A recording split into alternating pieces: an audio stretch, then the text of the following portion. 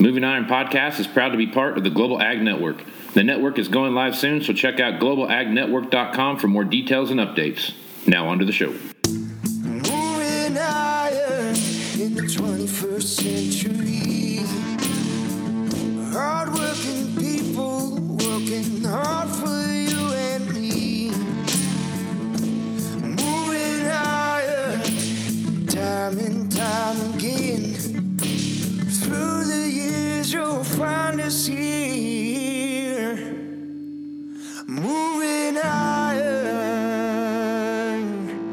Good morning and welcome to Market Roundup with Angie Setzer. Angie, it's Monday morning here, and we have started out the week, and looks like not much news other than the typical China stuff that we've talked about for however many months now, and waiting for something to happen there. Trump made a tweet on Friday, like you said earlier, when we were getting ready for this, about he didn't really see a need to slap any more tariffs on if they're willing to come back to the table. So I guess what's your interpretation of that, and where do you see things like that heading and ending up? Yeah, China. If it's not China, then I guess we don't want to talk about it, right? So yeah, Trump tweeted on Friday that he didn't see the need to put other tariffs in place if they were willing to negotiate, which at this point they obviously are willing to take the steps necessary to get at least to the negotiating table. Who knows what that actually means? But it does look like they're saying the same thing that they've been saying since about May. We did see over the weekend, this was kind of interesting, just simply because it's not usual out of China to see, their former lead trade negotiators. So the gentleman responsible for getting them into the WTO, which took place in 2001, came out this weekend and said that to use soybeans or a commodity as a bargaining chip when it comes to trade was ill-conceived and a very poor approach.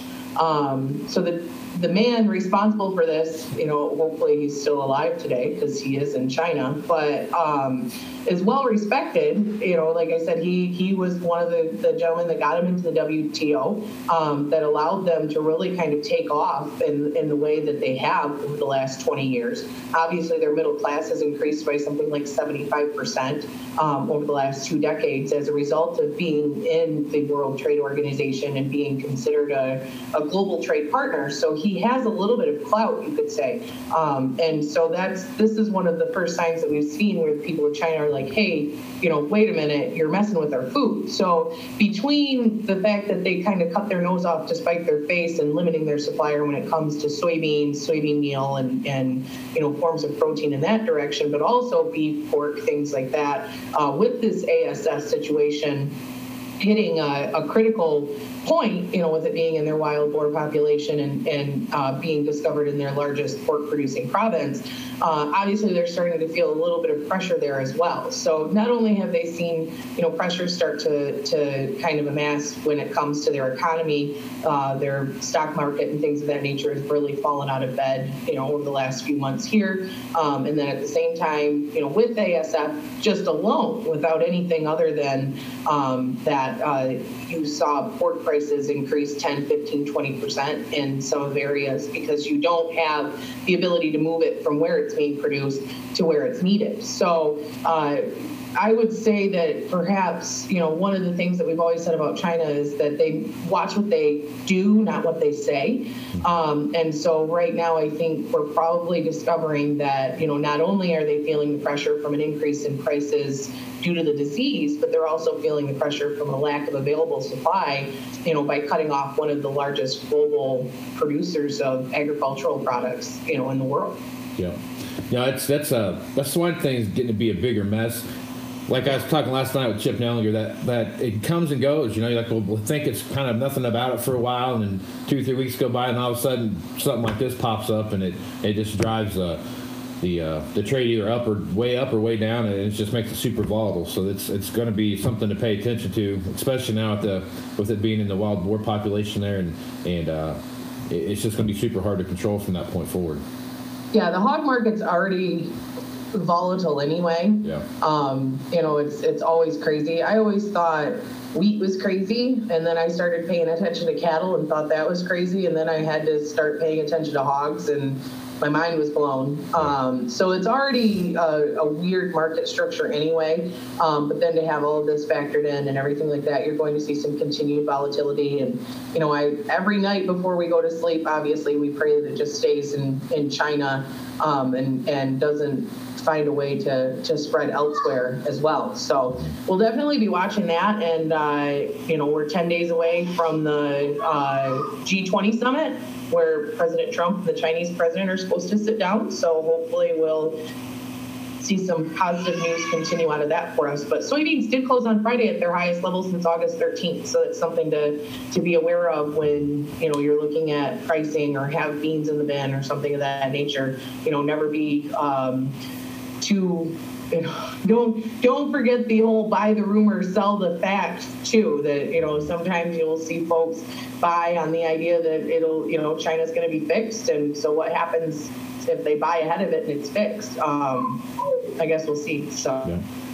So I want your opinion on this. Last night I had Chip Nelliger on for our Sunday show that we do, and we're talking about trouble getting wheat planted in Texas, Oklahoma, in that area where there's been a bunch of rain, a bunch of snow, and those kind of things. Harvest was kind of a hard thing anyway, and then you throw planting delays on top of that. We kind of missed the window for wheat. What's your opinion of those wheat acres down there that didn't get planted? What's your opinion of what's going to take the place? I don't know. I think a lot of guys are going to leave it up in the air to see what happens. You'll really have to check with them. I would say, depending on the grower, you might be looking at cotton, maybe milo. It really is going to depend. Up here, we're in the same situation here in Michigan. We didn't get, most of my growers are 1/5 of what they had intended to plant because it just seemed to start raining in October and never stopped. So for them, it's going to be up in the air. First of all, anything that did get planted, a lot of folks are going to have to wait until March or April to see if it even looks worth saving.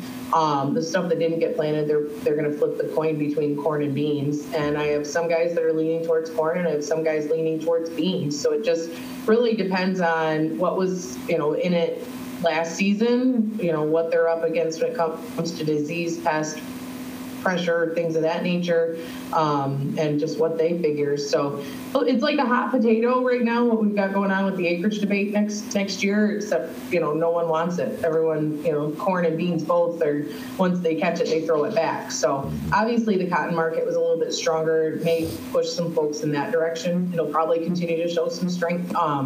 And then milo, I think, tends to be easier and maybe cheaper to produce. But I wouldn't be surprised if it all is up to what corn weather or what weather does in the spring. Right on. If it rains, it's going to be corn. Yep, right on. Right on, Angie. All right, well, Angie, if folks want to get a hold of you and pick your brain about markets and just anything else that might come up, how would they do that? I can be reached on Twitter at Goddess of Grain, or you can email me at asetzer@citizenselevator.com. Okay, and you can find this podcast on the Global Ag Network, just like Angie and her Girls Talk Ag podcast. So looking forward to working with her over the coming years here, and glad to be part of the team. Go team! Right on. All right, Angie. Well, you have a good rest of the day. We'll talk to you on Wednesday. You too. See you later. All right. Goodbye. Moving higher in the 21st century. Hard-working people working hard for you and me. Moving higher, time and time again. Through the years, you'll find us here.